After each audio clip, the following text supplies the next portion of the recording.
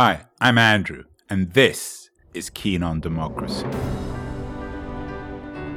A chill is enveloping the world. Everywhere I go these days, the conversation is the same.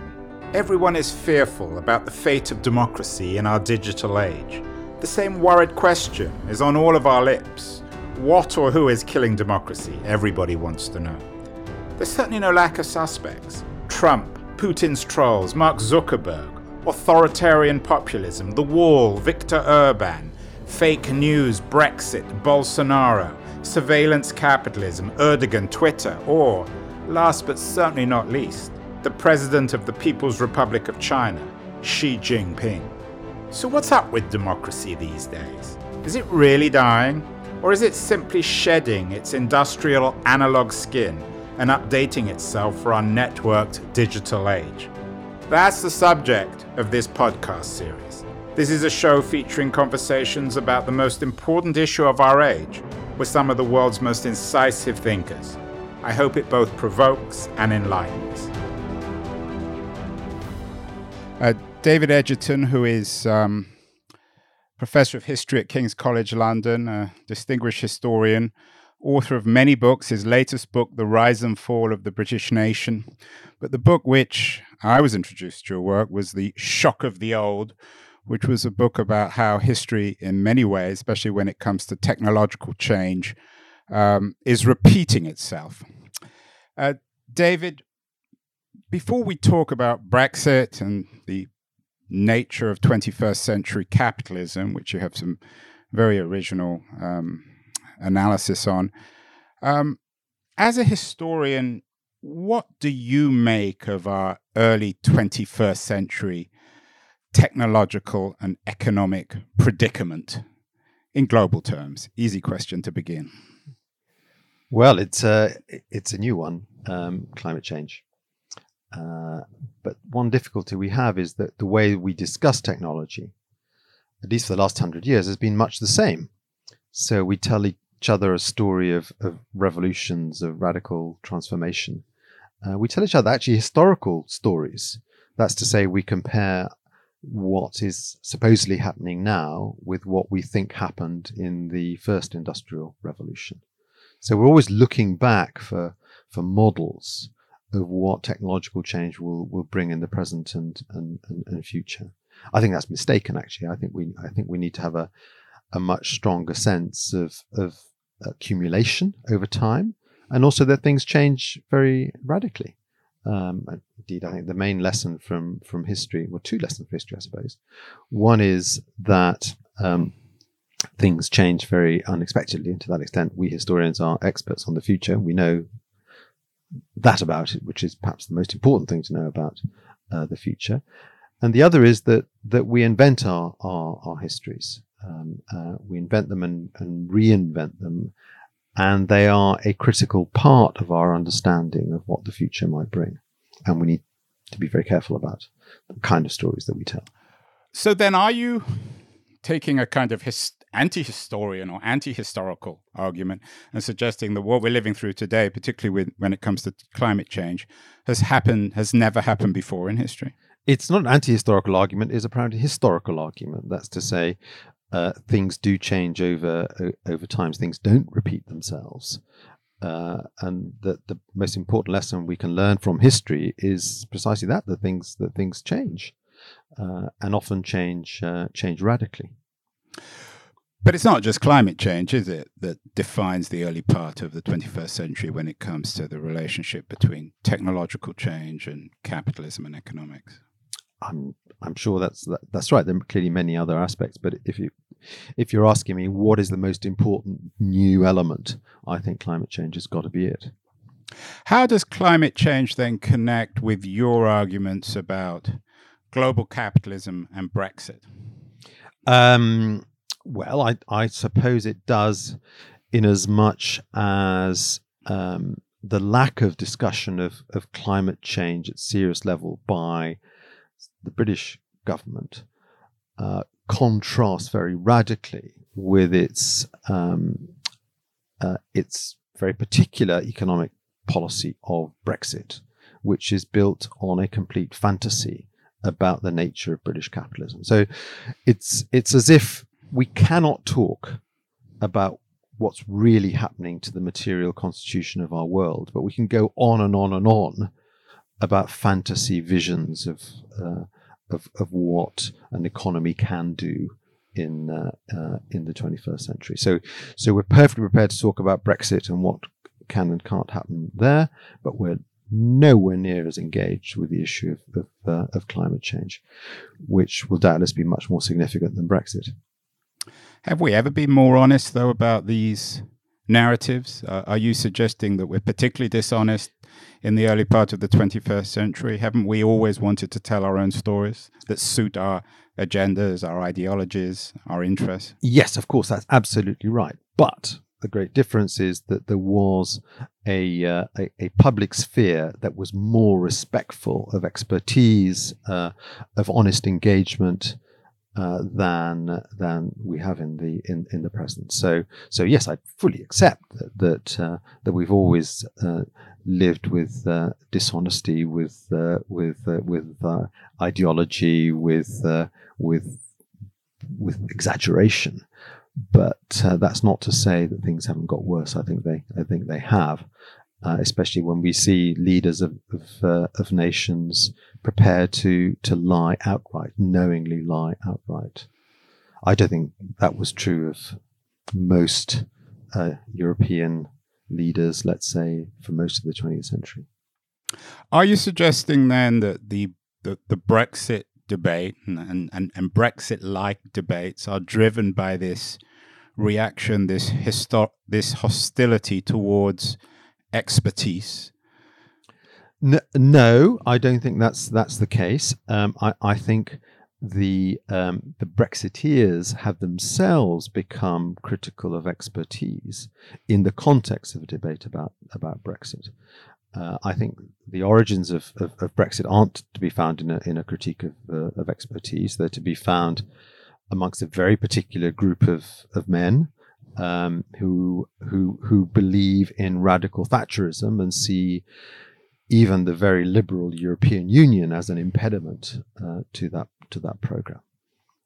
They have, however, developed a very, very strong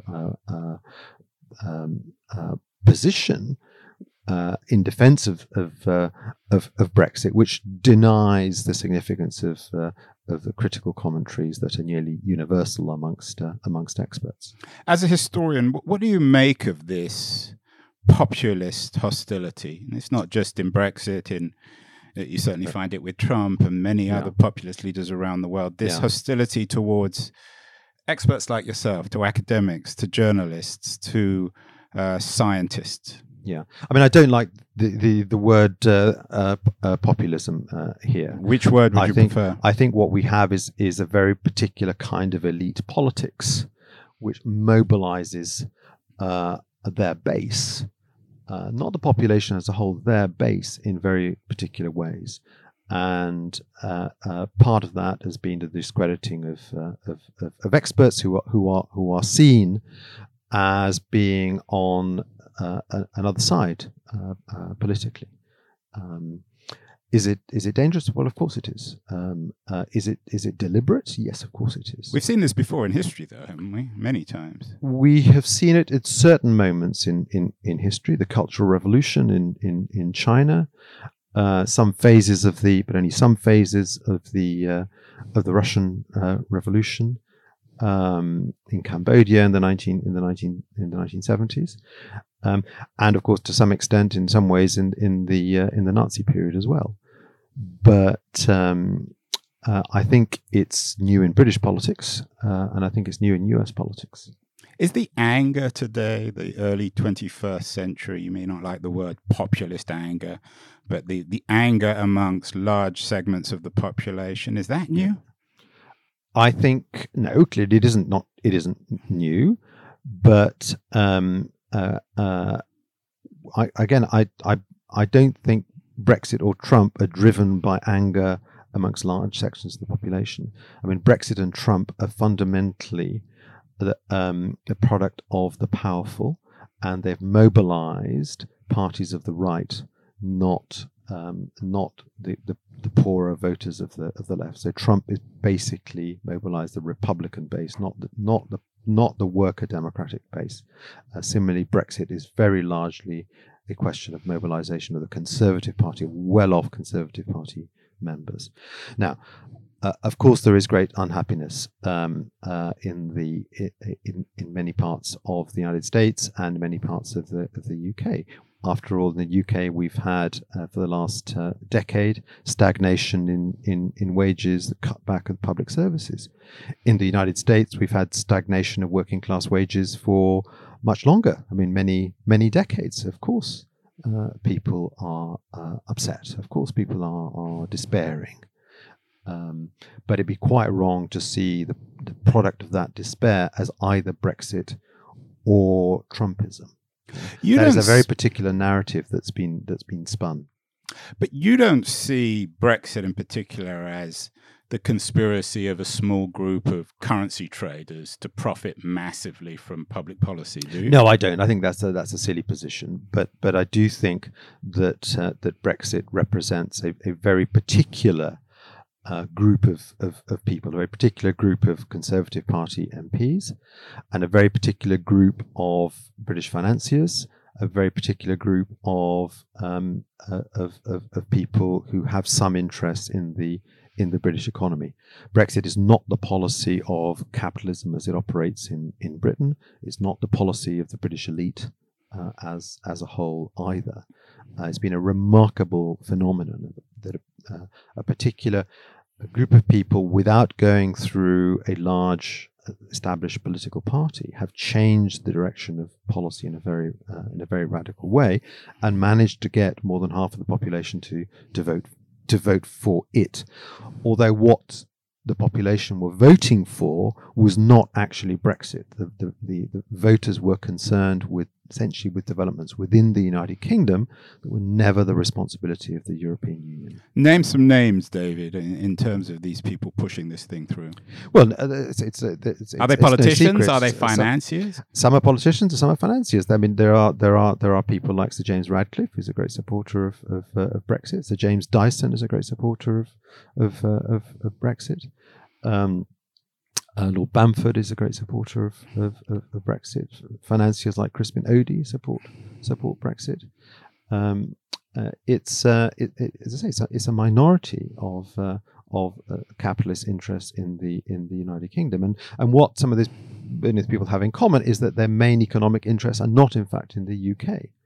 I mean, Brexit is a policy of radical deregulation of the British economy. What does that mean? It means unilateral free trade, which has certain advantages. And it's a traditional British position. It allows food and raw materials and manufacturers to come in for nothing. So British people would be better off with cheaper food and cheaper clothes and cheaper shoes. The difficulty is that it would destroy the British farming industry, it would destroy much of British manufacturing. But that might be worth doing in the eyes of the Brexiteers, because you could have a financial services industry of greater strength. Essentially what they mean is that the United Kingdom will become even more of a tax haven than it currently is. So this is the Singapore on the Thames. It is Singapore fantasy. on Thames. It's called that, but I think that's a misleading term. It's more the Cayman Islands on Thames, because after all, Singapore is a great trading centre of things, as well as a manufacturing centre, and that's not what the Brexiteers have in mind for the United Kingdom. Is it any coincidence that Brexit is happening at a time of sort of radically globalized technologies, particularly in terms of communications? No, but again, we've got to be very careful. I think in many ways Brexit is, in terms of the voters, is a nationalist reaction against globalization. The paradox is that the Brexiteers themselves are radical globalizers. So there's a massive disconnect. How have they managed to get away with it? Because you're not the first person to observe that.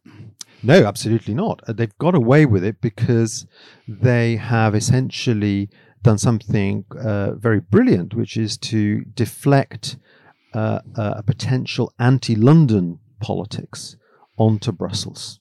As we sit here in the middle of London, at King's College on the Thames. Yes, that's right. So I think there would have been a possibility of a serious anti-London politics and anti-London finance politics and anti-London control politics and anti-London imposing austerity politics. But instead, we've had an anti-Brussels politics. But to be fair also, in terms of your argument, there are many wealthy capitalists of one kind or another who are very aggressive Remainers. Oh, without question. I mean, that's precisely my point. The most capitalism in the United Kingdom is Remainer, and we can see that very clearly in the positions taken by the Confederation of British Industry, and indeed in the great organs of opinion of capitalism. That's to say, the Financial Times and the Economist are clearly anti. So the difference is that you could have a Singapore on the Thames and remain within the EU. Your Cayman on the Thames requires them to get out and to become this kind of currency tax haven. Exactly. I mean, I think the great global capitalists are very happy with the United Kingdom being in the EU. Indeed, that is precisely the objection to the EU that comes from the left. Though that's not a strongly developed argument in this current context. Hasn't London, though, already in many ways become a kind of Cayman on the Thames, full of Russian oligarchs and other dictators from around the world who use it as a way of laundering their ill-gotten wealth? Well, that's right. That's why I said that the Brexit policy was to make the UK even more of a tax haven. It already is, and exactly, and it's fascinating in this context to note that there are very strong suspicions that dark Russian money is behind Arron Banks. One of the great funders of the Brexit UKIP party and then the Brexit party. What happens to British industry if Brexit happens, especially on Tory terms, on radical Tory terms? It's essentially destroyed. You mean fishing and mining and steel manufacture, which are already on pretty shaky grounds anyway. Yes. I mean, fishing, we will, as it were, take back control of British coastal waters, but we won't take back control of markets. And the major market for British fish is the European Union, and there'll be a tariff which will essentially keep British fish out of that market. If we think about British sheep, half of output goes to the European Union. A hard Brexit will mean the slaughtering of half the British flock. And indeed, probably more than that, because the British government is, in a hard Brexit, not going to impose any import tariffs. So, in fact, foreign lamb will flood into the country, destroying much of the other half of the market for British lamb. And if we take the case of industry, I mean, it's important there to note that much of industry which operates in the United Kingdom is not British owned. The car industry is a classic example. Most of it's Japanese, German, French owned. What's going to happen there is that since the industry is so radically interconnected to the European Union, which is its major export market in any case, it will essentially be allowed to decay. There is no long-term future for the car industry in the United Kingdom under Brexit. Under a hard Brexit. What do you make of David Goodhart's argument, who's also been on this show, about the world really now being divided into anywheres and somewheres, and that's what drives everything, and and especially when it comes to the somewheres, not all their agendas are driven by entirely rational self-interest? I mean, I think there's something in it, but it can't be taken that people are only one or the other. We are all mixed up about these things. But I think one of the really big differences actually is between the old and the young. And I think the young are much more know-wary, if you like, than the old, to use this terminology for the moment. But the great change in British politics over the last decade, 2 decades, is that the Conservative Party vote is now an old vote, and the Labour Party vote is a young vote. The Brexit vote is an old vote. The Remain vote is a young vote. Why is that? Are old people more romantic, angrier, more irrational? 2 reasons. I think one is that old people aren't engaged in the labour market, and I think are less aware of the realities of the British economy of today. So more ignorant. More ignorant.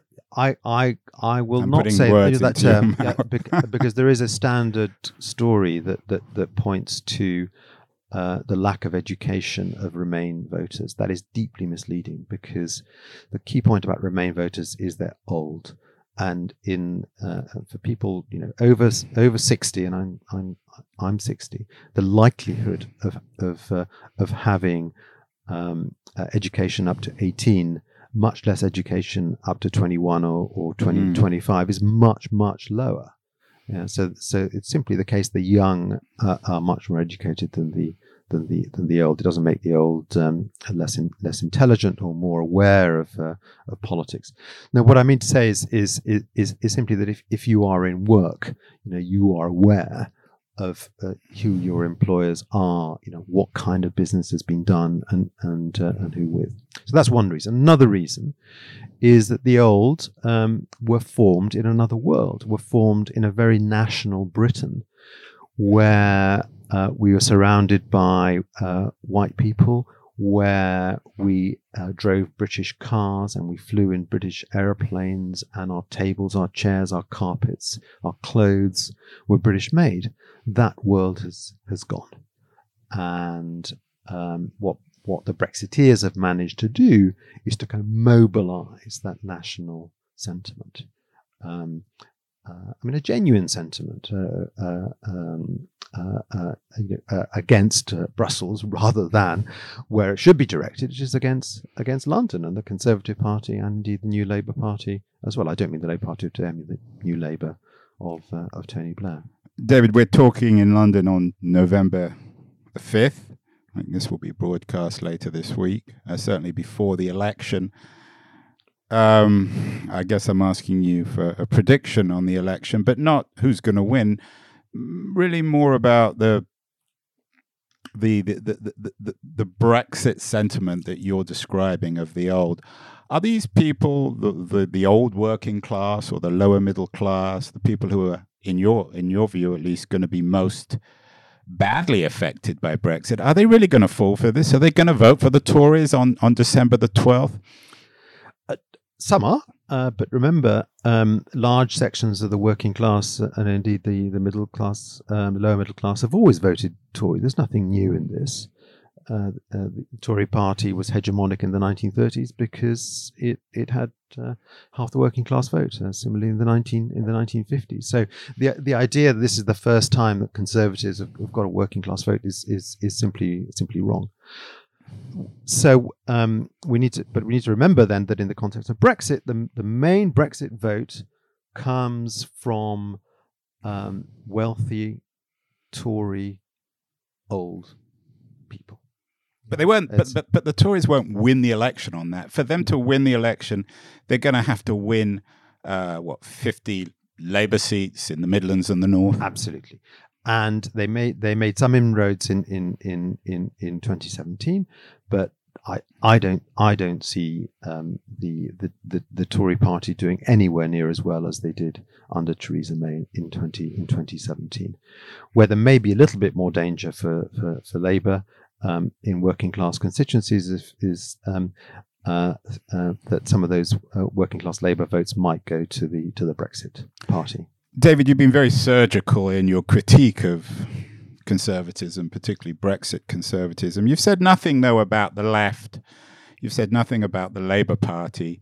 You're clearly, maybe not a radical leftist, but you're on the left of the political spectrum, at least judging from this conversation. How much does the hijacking, and maybe you disagree with this analysis, the hijacking of the Labour Party by Jeremy Corbyn and his small group of ex-Trotskyites, how much responsibility do they have for this crisis? I mean, I don't accept your characterization of what's happened to the Labour Party for 1 minute. Good. Why? What's your analysis? What we've had an extraordinary transformation in the Labour Party, a party that was in a very bad way.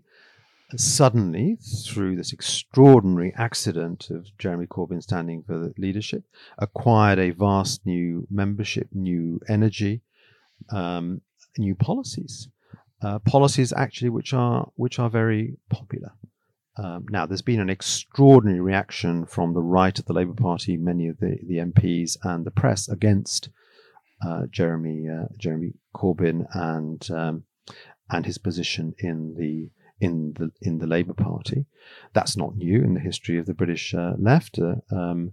The press has generally been deeply hostile to the Labour Party, especially when it has a radical, a moderately radical program as Jeremy Corbyn has. I'm very happy to see a radicalised Labour Party in a relatively strong position. I think Labour's policies will be very popular, and frankly, we need a very radical change. We can't continue, I think, in the way that we have with a stagnant economy, with austerity in many of our public services, and profound indifference from much of the political class to the fate of the majority of the British people. Wearing your historian's cap, would you agree that Corbyn's position is relatively backward-looking in the sense that he wants to recreate a Britain of the 60s or 70s or 80s, or is there something new about Corbynism which can act as a model for a reinvented progressivism in the globalized 21st century? Yes, I mean there are some elements of return to a past. I mean the slogan "Rebuilding Britain" evokes the 1940s and as well as the 1960s and 1970s. And Corbyn himself is a figure of the 1970s and early 80s, a Brexiteer actually at that time. I mean, he says now that he voted Remain, and there's absolutely no reason to disbelieve him about that. But he does come from a left Brexit tradition. On your broader point, I think there are some very new things. I think the endorsement of the Green New Deal is novel. I think the concern with an alternative foreign policy is novel. I think it's high time. What is the alternative? You mean? Well, for example, not selling arms to Saudi Arabia. In fact, discontinuing the relation with Saudi Arabia. I think that's very important. I think it's quite correct, and we really need to open up a debate about those sorts of issues of the foreign policy. High time. What about and actually, I'm putting it in the context of Europe. I mean, many of the social democratic parties of Europe are in a state of crisis. The great exceptions are the British Labour Party and the Spanish and Portuguese social democratic parties. So something is afoot. What about the role of new technology in the recreation of a more progressive agenda in the network globalized world, the role of technologies like AI and blockchain? Do you see a way to reinvent the welfare state using more efficient technologies which can circumvent the old state? Well, possibly, but I think technology is not the issue here. I think we could reinvent, and probably should reinvent, the welfare state with old technologies.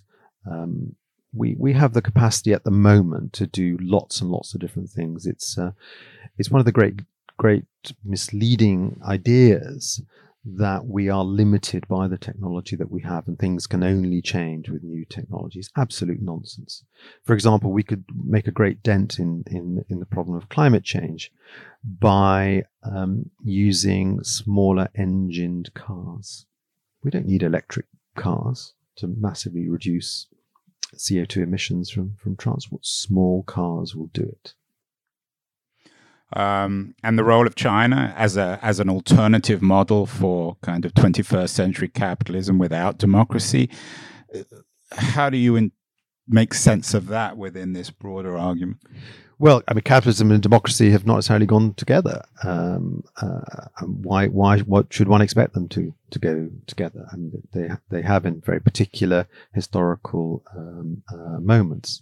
Now, the Chinese case is absolutely extraordinary, isn't it? I mean, China accounts for half the output of some of the major materials of the world. What China does affects the world economy immediately.